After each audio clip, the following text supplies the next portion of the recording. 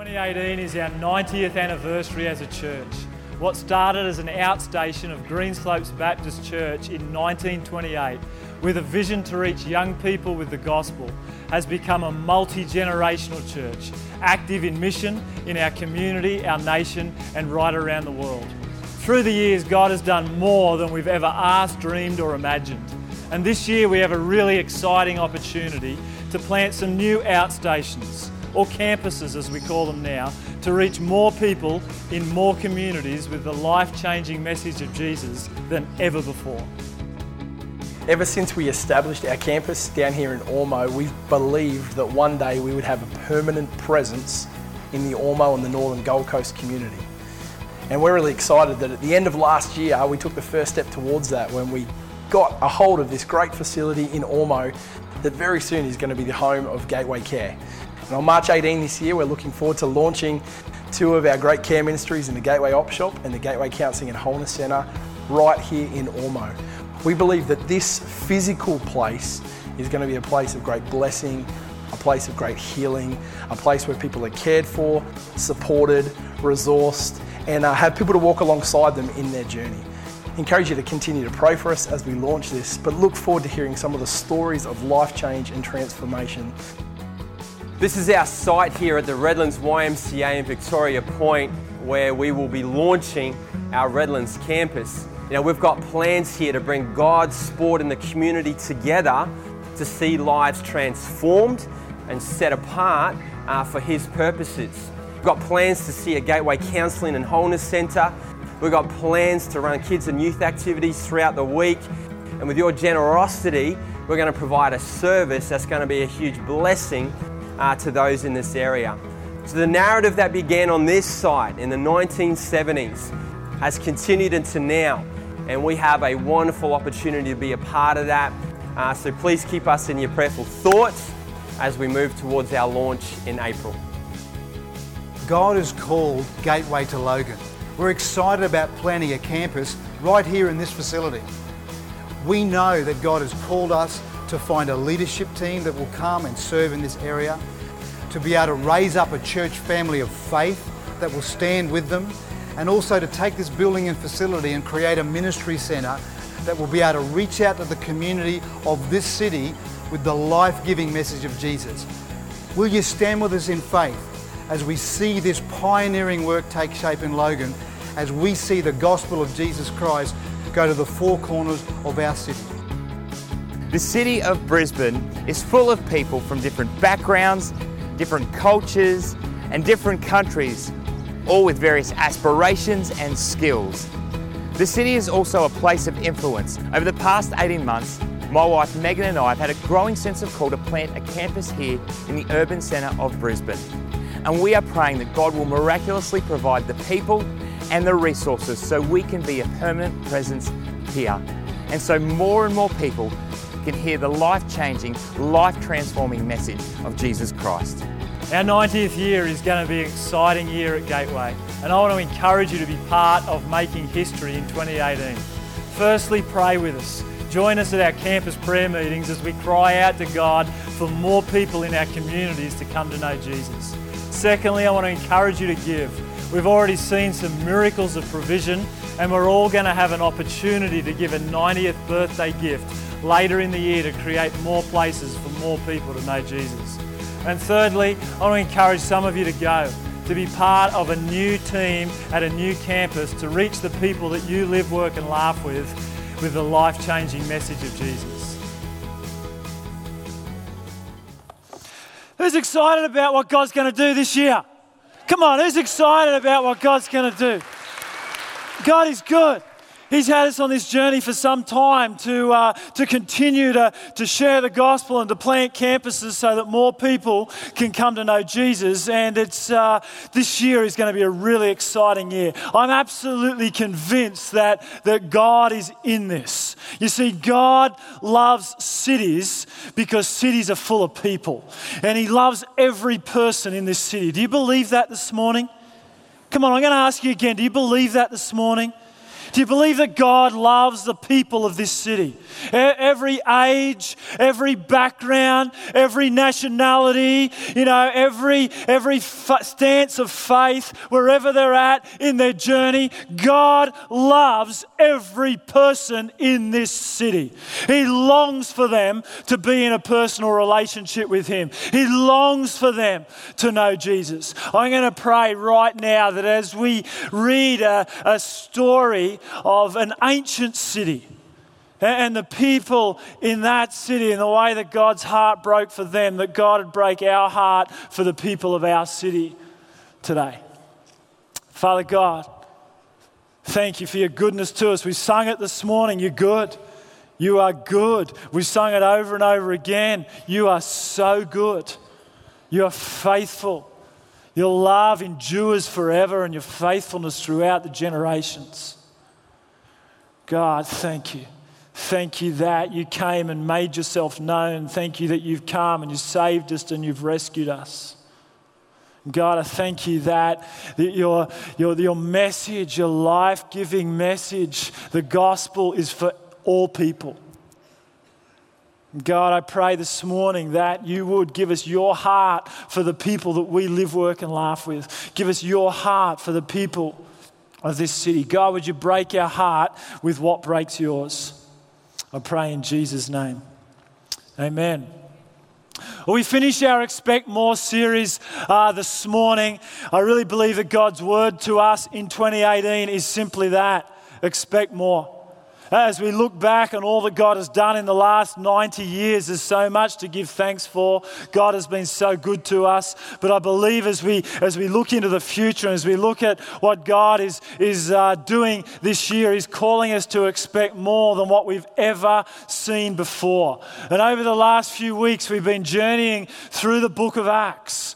And the book of Acts it's the story of ordinary people like you and me, many of whom saw Jesus rise from the dead, saw Him ascend to heaven, weeks later, and they continued His ministry on the earth. They continued to minister to people in the name of Jesus and saw incredible things happen. They were ordinary people filled with the Spirit doing extraordinary things for God. They expected that God could do more than what they've ever seen before. And one of them was a guy named Saul. And Saul was an ex-murderer who had such a life-changing encounter with Jesus that it changed the whole course of his life and actually changed his name. He became Paul, or as we know him now as Saint Paul. He wrote a whole bunch of the New Testament. And Paul got his heart, got so transformed by Jesus that he devoted his whole life to sharing the message of Jesus with as many people as he could and planting churches in as many cities as he could. We're going to pick up the story in a spot where he's already been on one road trip. He's already taken the gospel to some cities and planted some churches, and people have come to know Jesus. He's now back in Jerusalem, and it's time to go on another road trip and to go further with the gospel than they've ever been before, to plant churches in cities that have never heard the name of Jesus before. And I'm just going to quickly skim through it because there's too much to read this morning, but it'll be on the screen behind me. Paul goes from Jerusalem to the cities of Lystra and Derbe, and he's been to those cities before, and he gets there and he strengthens the churches, and it says that more people come to know Jesus as he preaches the gospel there. And he wants to go further north into Asia, but it says that the Holy Spirit actually stopped him from going north and pushed him further to the west, and he heads on quite a long journey and ends up in a city called Troas. And in Troas, he's asleep one night, and God gives him a vision in the middle of the night of a man from Macedonia saying, "Come and help. Come and bring your message of good news." And now Paul has never been across the sea to Macedonia or to the area that we now know as Europe. The gospel's never been there, Paul's never been there, and churches have never been planted there. But because God gives him this dream and he sees this vision of a man calling him to go, he goes. He gets on a little boat and he goes across the sea and he goes to a city called Philippi. And in Philippi, he begins to preach the gospel, and he walks around, finds a place to pray, and sits down next to the river, and there's a woman there selling purple shirts. Now, who'd want to buy a purple shirt? I got no idea. Jason Fittis found one to buy during the week, and he looks ridiculous. But, I got no idea why anyone would want to buy a purple shirt. But Lydia's there selling purple shirts, and Paul sits down and starts talking to her. Never heard about Jesus before. She comes to know Jesus, and so does her whole family. And then they're walking through town, and there's a woman there that is possessed by a demon, and she's able to tell the future. And her slave owners are making a lot of money out of her. But after a little while, Paul and his mate Silas pray for her, and she's completely set free of this demon, completely free. And no longer is she possessed by a demon, and no longer does she tell the future. And the slave owners aren't too happy about this because they were making a lot of money out of her. And so they get a little posse together and decide to strip Paul and Silas naked, beat them with sticks, and put them in prison. And so Paul's sitting there in prison, and then God sets them free. And they're set free from prison. And the prison guard there is so scared that he decides to end his life. But Paul says, don't. Preaches the gospel to him, and he gets saved, and his whole family gets saved. But they need to escape from Philippi before they get put in prison again. And they go to the city of Thessalonica. Let me try this again. I've been practicing this all week. Thessalonica. It's not easy for simpletons like me. That city. He gets there and he preaches the gospel there, and a bunch of people come to faith there, but some others aren't too happy about it, and they get all their cousins together and they decide to beat Paul and Silas up. And so Paul and Silas escape to Berea, and they share the gospel there, and more people come to know Jesus there that have never heard about Jesus before. But the people from Thessalonica, those thugs come and they decide to beat him up again. But there's a really good bloke in the city of Berea. His name is Jason. He's an awesome fella. He deserves a lot more credit than what he gets. Who didn't even know Jason was in the Bible? Put your hand up. He's a saint. Saint Jason. He's a good bloke, and he hides Paul and Silas, and he's a generous bloke, as all Jasons are. He gets his wallet out, and he pays them pays their bond so they can stay out of jail, and he gets them safely to Berea from Thessalonica. And again, they're there, and they preach the gospel. People want to beat them up, and so they grab Paul and they rush him to Athens before he gets killed. This is no European river cruise that Paul and Silas are on. They're not just jumping on a little boat and having fun looking at all the ancient sites. Well, they're not ancient yet. They're not there as tourists just having a fun time. Everywhere they go, they preach the gospel about Jesus Christ to people who have never heard his name before, and lives get transformed, whole families get redeemed, churches get planted. It's an incredible joy. But they also get stripped naked, beaten with sticks, and thrown in prison. There's a sacrifice to this, and there still is. If we want to share the gospel today, the sacrifices might be a little different. The joys will be similar. People's lives will be changed. Families will get redeemed. Worshipping communities will get planted. It'll transform people's lives for generations. My grandfather walked into a church in 1952. didn't know Jesus. No one in his family were Christians. Someone there preached the gospel.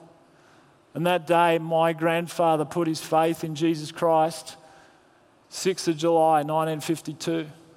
4 generations later, my grandfather's passed away, but my 98-year-old grandmother's still alive. And when we get together, every person in that room knows Jesus. And Jesus has transformed their lives, and he's using us to transform other people's lives. The joys will be the same. We get to see lives transformed. We get to see churches planted. But there'll always be a sacrifice. Thankfully for us today in Australia, it's not the same in the Middle East where Susan's taken a team to work with Janine. You listen to some of her stories. There are people on her team that have been stripped naked, beaten with sticks and thrown in prison for sharing the good news about Jesus. Here in Australia, the sacrifices are a little different. But there will be sacrifices. It's going to take all of us to see more and more people in this city come to know Jesus. I just want to read a story from the city of Athens, which on the surface sounds like a really different city to Brisbane, but I actually think in its heart and soul it's a very similar city to Brisbane, and God's got a message for us in it today. What God uses Paul to do in Athens, I believe he's calling us to do in Brisbane today. Acts chapter 17, if you just turn your Bibles to there, we're going to read it in some chunks. It says, while Paul was waiting for them in Athens, all right, he's just there to escape being put in prison again. While he's waiting for them in Athens, listen to this. He was greatly distressed. All right, this is a guy, you got to understand, he's been stripped naked, he's been beaten up in every city he's been to, and he's been put in prison. That's not what causes him the greatest distress. Listen to what causes him the greatest distress. He was greatly distressed to see a city full of idols. That's what caused him distress. So he reasoned in the synagogue with both Jews and God-fearing Greeks, as well as in the marketplace day by day with those who happened to be there. A group of Epicurean and Stoic philosophers began to debate with him. Some of them asked, what is this babbler trying to say? Others remarked, he seems to be advocating foreign gods. They'd never heard about Jesus, all right? This is a city that hadn't heard about Jesus. They said this because Paul was preaching the good news about Jesus and the resurrection. Then they took him and brought him to a meeting of the Areopagus where they said to him, may we know what this new teaching is you're presenting? You're bringing some strange ideas to our ears and we'd like to know what they mean. All the Athenians and the foreigners who lived there spent their time doing nothing but talking about and listening to the latest ideas. But then Paul stood up in the meeting of the Areopagus and said, people of Athens, I see that in every way you are very religious. Paul was greatly distressed to see that the city was full of idols. Everywhere he looked, there was altars like this with idols made of stone and metals, gold, silver and bronze. This actually isn't an idol. It's a piece of art from the Easter Islands, but it kind of looks like an idol. But everywhere Paul went, in the city of Athens, there was altars with idols made of stone. In fact, it said the city of Athens had 30,000 gods. It says that there was more gods than men in the city. Everywhere he looked, he could see idols, and he was distressed. He was absolutely distressed at what he saw because he knew. Paul knew that commandment 1 and 2, this is kind of straight from the heart of God. Commandment 1 and 2, you shall have no other gods before me. And commandment 2, you shall not make for yourself any idol or image to bow down to. See, Paul is distressed because he knows that this city full of other gods is actually robbing glory from the one true living God. And he's distressed because he knows the people in this city that are bowing down to all of these gods are actually being robbed of a relationship with the living God. That causes him to be distressed. He says, all the people of Athens would just sit around and talking about all of the latest ideas. They do nothing but talk about and listen to the latest ideas. You know, before there was Facebook on our phones, there was the Areopagus in Athens. People would sit around and do nothing but talk about all the latest ideas. Look at the latest ideas I found on Facebook this week. Manicured beards. You know, as if that's the latest idea. All of the men in Athens are standing around scratching their beard, just looking at each other, deciding how to wax them up better. You know, another thing I found on Facebook this week was the 30-day challenge for paleo diet. It's the same thing the people of Athens were standing around doing. They're going, maybe we've got to get back to the caveman days and just eat what they ate. You know, this city of Athens. It was a city where they did nothing but sit around and talk about the latest ideas. City of Brisbane today. There's a lot of sitting around doing nothing and just talking about latest ideas as if they were latest ideas. But he says to the people of Athens, he says, I see that in every way you are very religious. It's important to understand the Greek here. That word see, it's actually not what he just sees with his eyes. He does look around and he sees these idols set up, you know, throughout the city. But the word see there is actually the word that we get theorized from. He says, I understand. He says, I'm looking with my eyes, but I see beneath. I see what's actually going on here is that in every way you are very religious. And we might look at our city of Brisbane today and say, you know, we're not that religious. We don't have a heap of, you know, stone idols to bow down to. But I wonder if Paul would look at the city of Brisbane today and actually say something similar. Because just like the city of Athens was a city that everywhere you looked, there was an idea to build your life upon. There was a false god to find your identity in.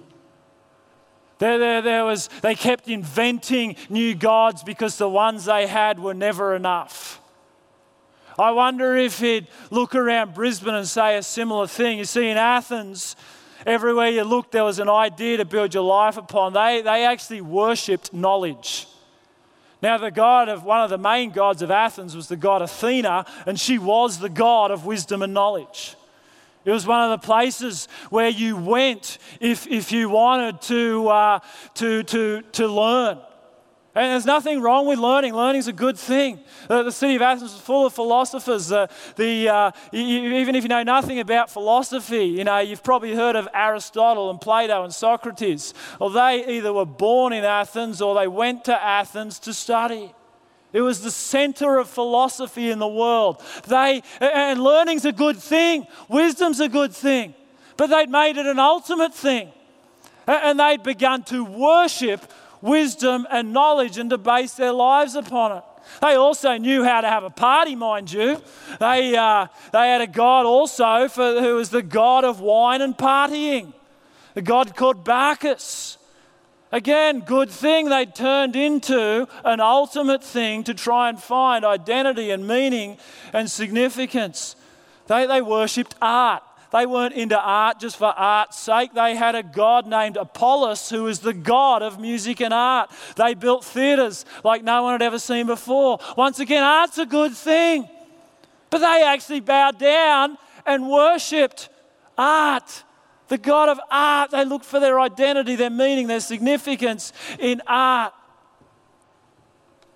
They worshipped fashion. Fashion's not something that we've just started worshipping in the last 100 years. They had a god called Aphrodite who was the god of beauty and fashion. And in some places around the city, they'd have statues like our mannequins today with no heads on them. And sometimes that was because invading armies had come through and lopped their heads off. But there are other places it was done intentionally. And there were like mannequins with all different fashions on, and they had interchangeable heads so that they could decide what fashion they wanted on their head at that time. They found their image. They found their identity, in image and fashion. They worshipped it. They had the biggest marketplace of anywhere in the world.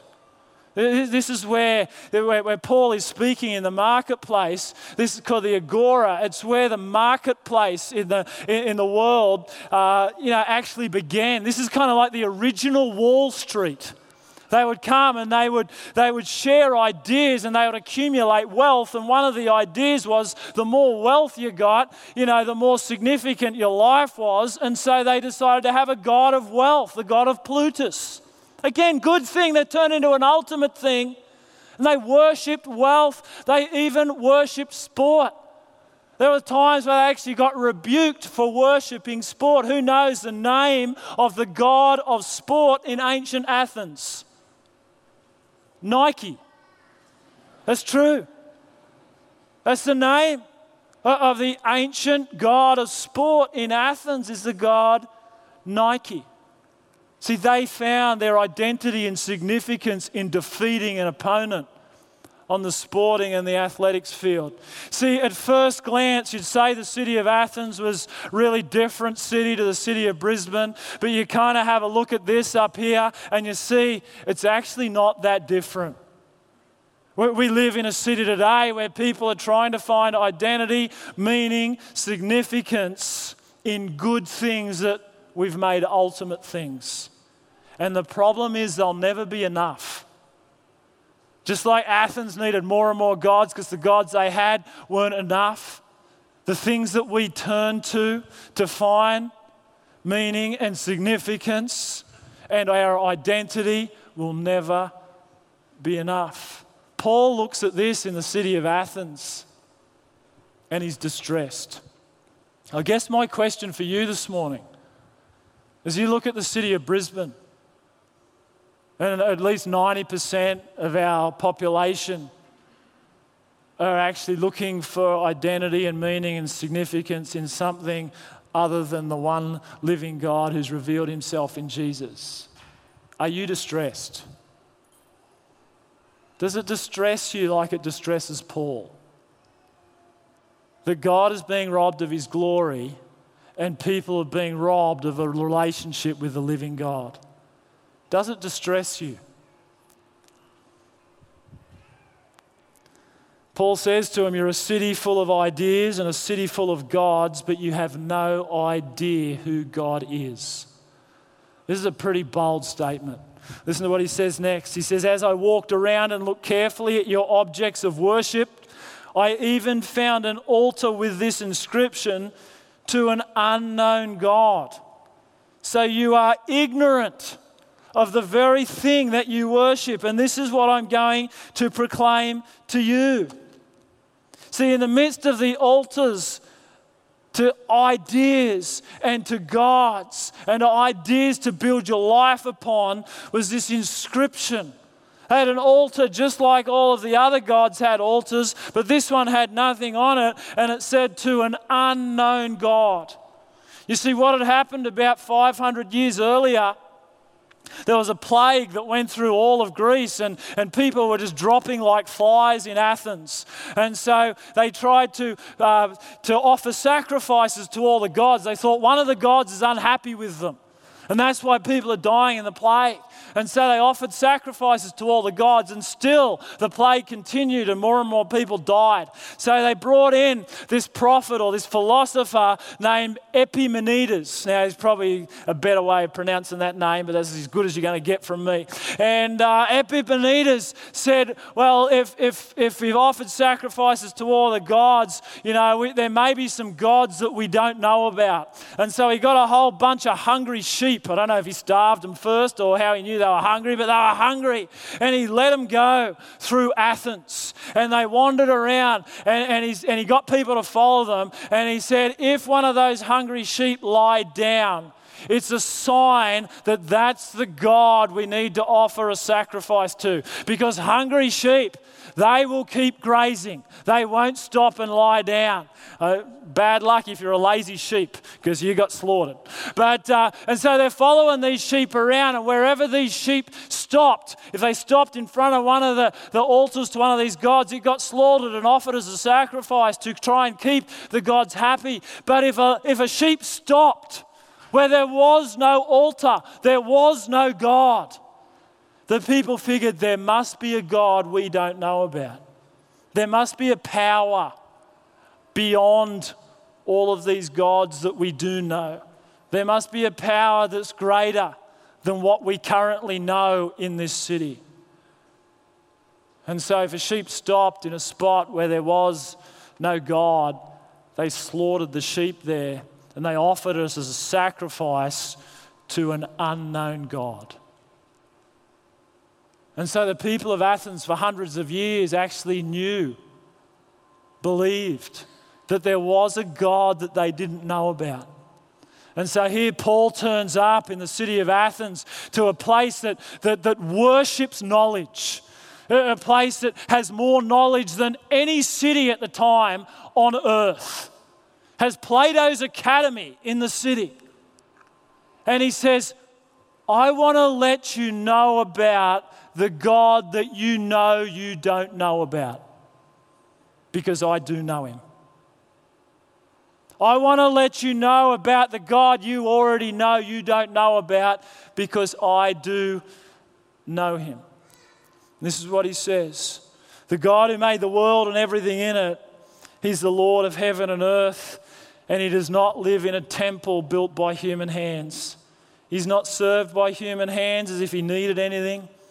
Rather, he himself gives everyone life and breath and everything else. From one man he made all the nations, that they should inhabit the whole earth, and he marked out their appointed times in history and the boundaries of their lands.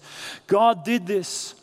It was his idea, so that they would seek him and perhaps reach out for him and find him, though he's not far from any one of us. For in him we live and we move and we have our being. As some of your own poets have said, we are his offspring. In a city full of ideas and gods, and a city full of people who have no idea who God is, Paul says to them, there is a God in heaven. He's the maker of heaven and earth, and you have always been his idea. Always. Your name was written in his book before one of them even came to be. You don't know him, but he knows you. And he always has. He always has.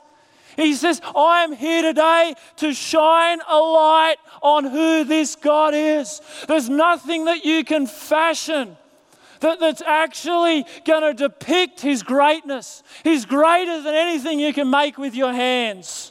You know, there's no temple you can house him in. There's no way that the glory and the greatness and the majesty and the power of God can actually be housed in any one temple. But this God who is so great, he's so much more powerful than what you've ever imagined. He says, this God, there's a reason you've never been able to find enough gods. They've never been enough for you, because there is one true and living God, and he made you. He made you, and it's only in him that life makes sense. It's only in him that life will ever be enough. Because in him we live and we move and we have our being. We, even as your own prophets have said, we're his offspring. We're his kids.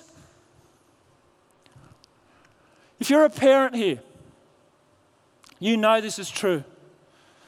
You loved your kids even before you got to meet them. I've had joy's the wrong. I've had the privilege of walking with some families through some of the darkest times in their life as they've lost children in childbirth, or they've lost kids on the journey of pregnancy. Parents, incredible grief. They've never met this child. But they're grieving because they already love them, even though they've never seen them. I remember I only had a tiny glimpse of this in my life, and I feel very blessed that I've only ever had a tiny glimpse of it, because some of you have had a far darker glimpse of it than what I have. But when Susan was pregnant with our first daughter, Jess, she was 6 months pregnant, and I fell asleep driving and rolled our car down the highway many, many times. And I woke up and Susan was unconscious, pregnant with Jess. She got taken in an ambulance to the hospital. When we got there, the nurse tried to find a heartbeat and couldn't find a heartbeat of this baby that we'd never met, but we'd already called Jessica. I remember it was an hour between when that nurse said we can't find a heartbeat and when a doctor came in and did something differently and did find a heartbeat. It was just 1 hour.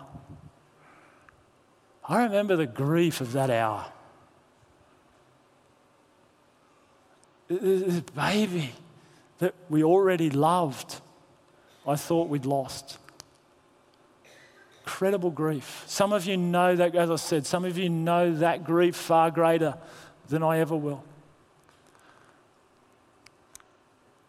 What Paul's saying here is that's the way God feels about every person in the city of Athens. You might have no idea who he is, but you've always been his idea. You are not an accident. He appointed the time in history for you to live, and he appointed this city, the city of Athens, for you to live in. That's not an accident. He knew it was going to happen. You're his offspring. In a city full of ideas and gods, in a city full of people who have no idea who God is a city full of people who have always been God's idea. And that's true in the city of Brisbane. There is not one person you'll ever lock eyes with that God didn't intend to be here. There's not one person you'll ever lock eyes with that wasn't. God didn't have, a painting, a thought of them in his mind on a wall before the beginning of time.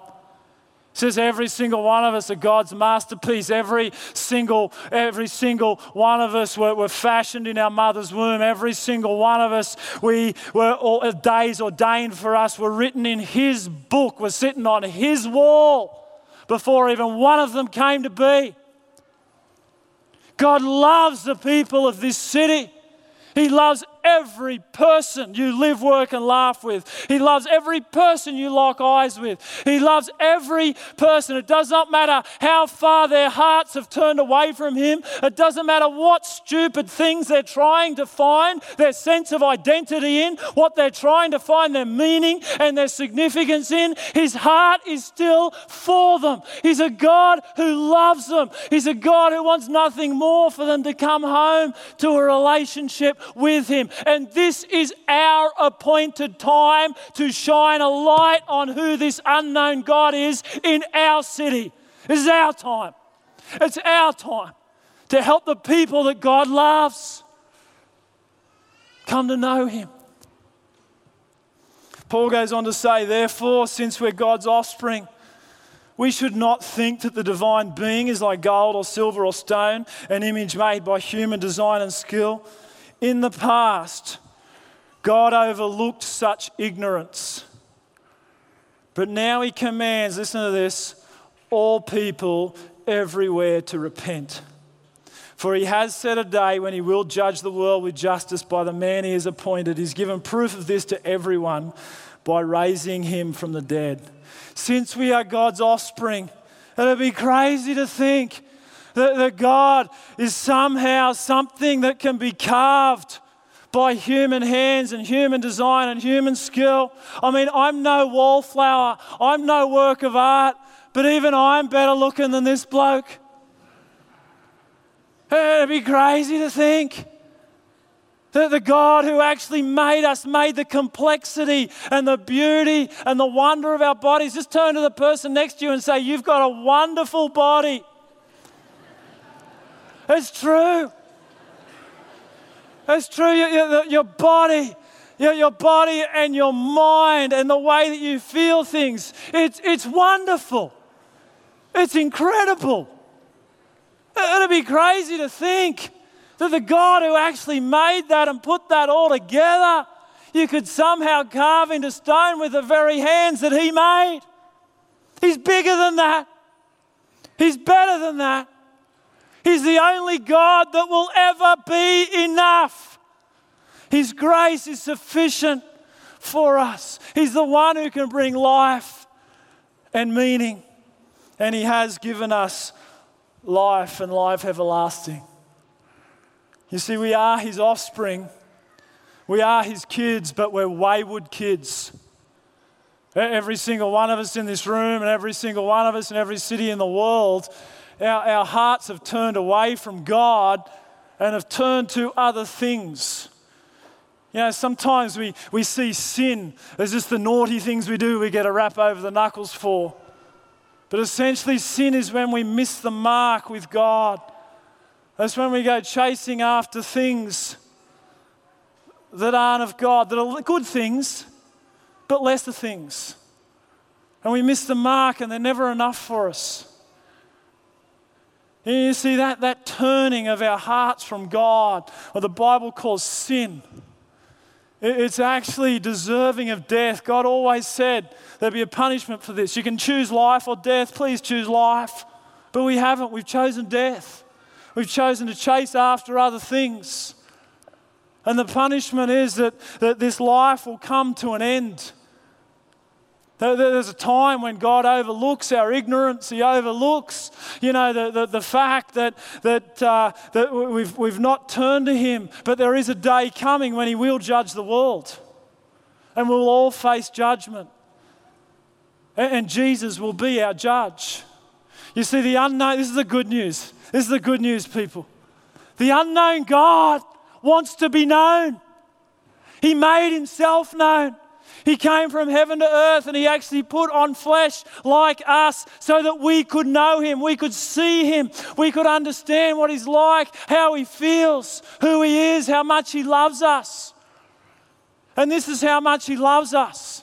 That at the end of His life, He went to a cross and He died. He took on the death that we deserved because we'd turned away from God. He never had.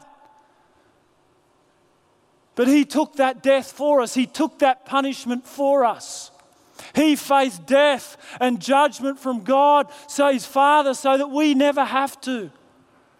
And if we would just put our faith in Jesus, the one who came to save us, the one who is Lord of heaven and earth, then the Father promises to give us eternal life.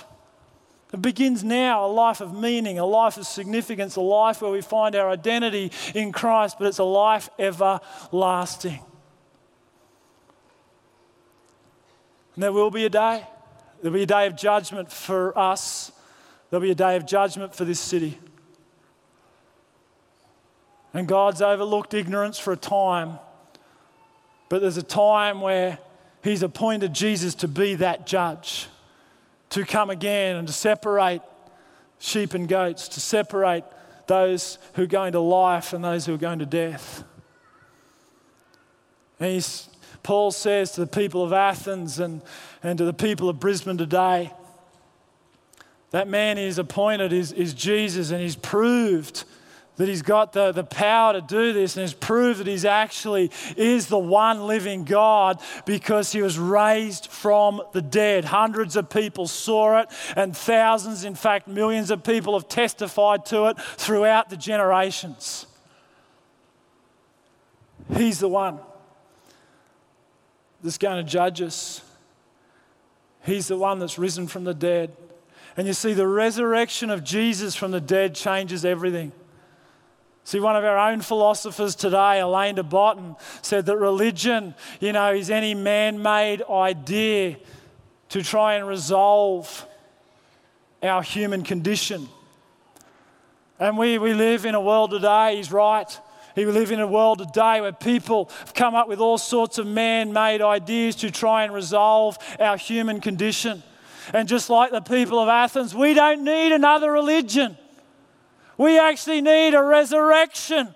We need God to come and give us new life, to change us from the inside out. The resurrection of Jesus Christ from the dead changes everything. He did not come to give us a new religion. He came to give us new life and life everlasting. It's only in Jesus that we can know God and we can live forever with God. I tell you, our city needs Jesus. Our city doesn't need another boring, stuffy religion. Our city doesn't need, another altar to bow down to. Our city needs the living Jesus. And here's the good news. God has put His Holy Spirit in ordinary people like you and me to be the hands, the feet, and the mouthpiece of Jesus today in this city. We get to, like Paul 2,000 years ago, we get to be the people today that help people to see who this unknown God is. People are supposed to look in at the church, at ordinary people like you and me, see the love, see the grace, see the compassion, see the power, see the truth, and say, now I know who God is. That's our joy today. And it's also our sacrifice. And it will be a sacrifice. But you see, we live in a city full of people that desperately need Jesus. Cities like ours need Jesus because cities are full of people. And cities need churches because cities are full of people who need Jesus. That's why we got to plant more churches. That's why we've got to see more campuses spring up around this city where more people can come to know Jesus. Because nothing that anyone else in this city, that any other thing that people in this city turn to will ever be enough. Paul, if you go back to the start of this story, Paul could just think, it's just an accident that I'm here. I'm only in Athens because I got chased out of, Philippi, then Thessalonica, and then Berea, and now I've landed here. I'm not here for any real purpose. But back at the start of the story, he's just sitting there and he's waiting for the others. And he's moved to action because he's distressed. He's distressed. God moves in his heart. He distresses at what he sees in this city. A city that's turned from God, trying to find identity, meaning, and significance in other things. And so he preaches the gospel. And if you read on the next couple of verses, you see there's a few people that come to know Jesus, and one of them becomes the first bishop of the church in Athens. The church gets planted in Europe. You see, the events we've just looked at today is the first time the gospel went to Europe because someone got on a boat and started to preach about Jesus to people who didn't know him and planted a church. And hundreds of years later, and there's some ways that they went about it that weren't particularly good. But hundreds of years later, some other people got on a boat from Europe and brought the gospel from Europe to Australia. And somehow, as I said, even though it wasn't particularly done well at times, somehow God in his grace used their witness to shine a light on who God is. People came to know Jesus and the church got planted in this nation and we got to know Jesus. And you see, now is our appointed time. Now is our time. We don't have to get on a boat, but we're going to start heading down the road. You see, in 1928, Reverend Edward Keith riding his horse down Logan Road, he was distressed. He was distressed that the kids he was talking to about Jesus in the local schools had no Sunday school to go to in a time before automobiles. And so he says, I'm going to take the gospel to them. I'm going to plant a church right there so they can walk to Sunday school in Holland Park. So he got on his horse and he rode down to Holland Park and planted a church there so that young people could know Jesus. And who here knows today that there are young people right across our city growing up who have no idea who Jesus is? No idea. And then others made a sacrifice years later. In fact, many people made many sacrifices over the years to see the church in Holland Park grow and eventually get in their cars and drive to this piece of land and pray over this piece of land and make sacrifices to build this building so that more people could come to know Jesus in this city. And just a few years ago, we sent 40 people on their horse down the road to Ormeau. And we started a campus down there, and we started to tell people about Jesus down there. And there's a church down there of now over 250 people who are part of that church. And this year, God's calling us. Thankfully, we don't have to get in a boat. And thankfully, we probably won't get stripped naked, beaten with sticks, and thrown in prison. But there'll be sacrifices that need to be made to go to Redlands in April, particularly when you've got a campus pastor who wears purple shirts. I mean, they need some help down there in the Redlands. But I tell you, what's exciting? We were praying for 80 people to go to Redlands with Jason Ange. There's now over 200 people that are going to go to the city of Redlands and start to share the gospel so that people can come to know Jesus. And just a few months later, we're going to hike across to Logan. And so some more people in Logan can come to know Jesus because, I don't know if you know, the city of Logan, the city of Brisbane, there are families that are broken. There are families that are desperate for hope, desperate for help. And this is our appointed time.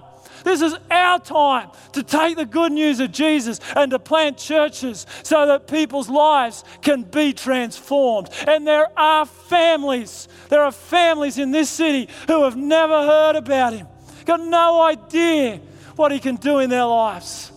And then some months later, we're going to head right into the centre of this city. We're going to pray there this Tuesday night and encourage you to come. We're going to head right into the centre of this city where more and more people every year are re-establishing themselves as families in the city. Fastest growing area in Queensland at the moment, in the city. We're going to take the good news into the city along with many, many others. And we're going to do our part because this is our appointed time. This is our appointed place to share the good news so that this city can come to know Jesus. I want to ask you one last time this morning. Are you distressed? Are you distressed when you look around our city? And our city is full of idols, full of ideas to build your life upon. Are you stressed when you look around our city and people have no idea who God is? Even though he's made himself known. He's come, he's done all the work for us. Are you distressed? I hope just a little bit. I hope your heart breaks a little bit for this city, the way God's heart breaks for this city. He longs for every person to come home. There's not a person you ever lock eyes with that's outside of the reach of his love. There's not a family. There's not a family that you walk alongside that's outside of his power to redeem. There is no one. There is no one in your workplace. There's no one in your schoolyard. There is no one in your university that is without hope, because Jesus has hope for every single person. This is our time. This is our point in history to shine a light on who this unknown God is to so many people and help people know Jesus. Can we stand together this morning? God, would you this morning, would you break our hearts with what breaks yours? Oh God, help us to feel the way you feel about people. Help us to feel your love. Help us to feel your compassion. God, by your Holy Spirit, would you fill our hearts with hope? God, would you fill our hearts with hope for healing and redemption to come? God, would you help us to be that light in this city that helps people to see who you are? That we would walk alongside people that you love and help them to see the God of love. God, break our hearts with what breaks yours. God, like Paul, would you move us to action because we feel the way that you feel about the people in this city. I pray in Jesus' name. Amen. You know, there's a bunch of things we can do in response. Some of them immediate, some of them are going to take some time. I'm going to give us a chance to pray this morning, to pray for our city. And we got a chance to do that on Tuesday night. We encourage you just to keep praying. I just believe that God is going to pour out more power through more prayer. Some of you already signed up. You're ready to go. You're ready to go and plant one of these campuses to see people in your community, the people you live, work and laugh with, come to know Jesus. This is an awesome thing to do. This is our time to make faith real in the marketplace. We've never been called to have a private faith. We're called to have a public faith, to go into the marketplace and to share the good news about who Jesus is. And I am going to ask you this year to give generously. None of this happens without a cost. Now, I'm pretty thankful the cost today isn't getting thrown in prison, but there is a cost, and it will hurt. Cost, when it comes to money, always hurts. It's one of those things that can easily become a God in our lives. I'm going to ask you to give generously this year, right throughout this year. What God's called us to do this year is more than what we've ever attempted to do before. Really believe God's in it. I believe there's a bunch of us here are going to have to step up and to give sacrificially and to give generously to see it happen. Week by week, Sunday by Sunday, and it will hurt. There is a cost.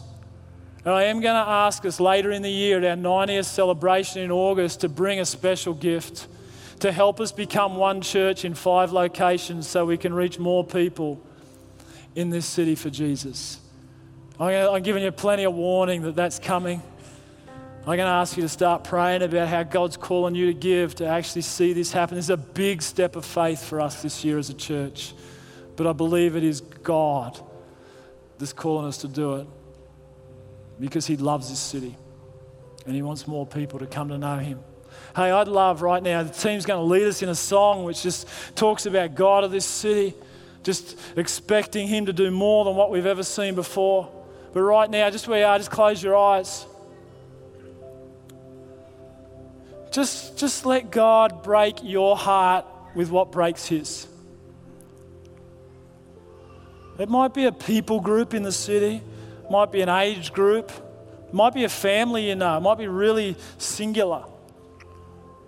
It might be an issue that lots of people struggle with. What is it? What is it that you're feeling God's distress over in our city? Just let him put that compassion in your heart this morning. And then what I want you to do is I want you to turn into a prayer of hope. Because Jesus is risen from the dead. Jesus is alive. Jesus does have hope for every person. The good news of Jesus, the risen one, can transform any human heart. I want you to turn it into a prayer of hope for the people of our city. Just let hope rise up in your heart. Just let faith rise up in your heart right now for that issue, for that group of people, for that person, for that struggle. Just let hope rise up in your heart. Hey, Andrew's just going to begin to lead us in singing just a prayer over our city. But as there's just a prayer of hope in your heart, I'm going to ask you just to come down the front and start to pray it. Sometimes there's an act of faith in just moving down here and just saying, God's put a prayer in my heart for this city, and I'm going to declare it, I'm going to stand here, and I'm going to pray it in faith. You might think there's nothing special about coming down the front, and in one way that's true. But sometimes you'll get here and the faith will start to rise in you, and a prayer starts to come out of you that you actually didn't know was there yet. As we sing this song, this morning we're going to pray over it. Rather than coming down here to receive prayer, we're going to come down here to declare some big prayers over our city. When you're ready, just come and begin to pray. And I'm going to get us all to pray together in just a minute. Come on, just come down as you've got a prayer in your heart.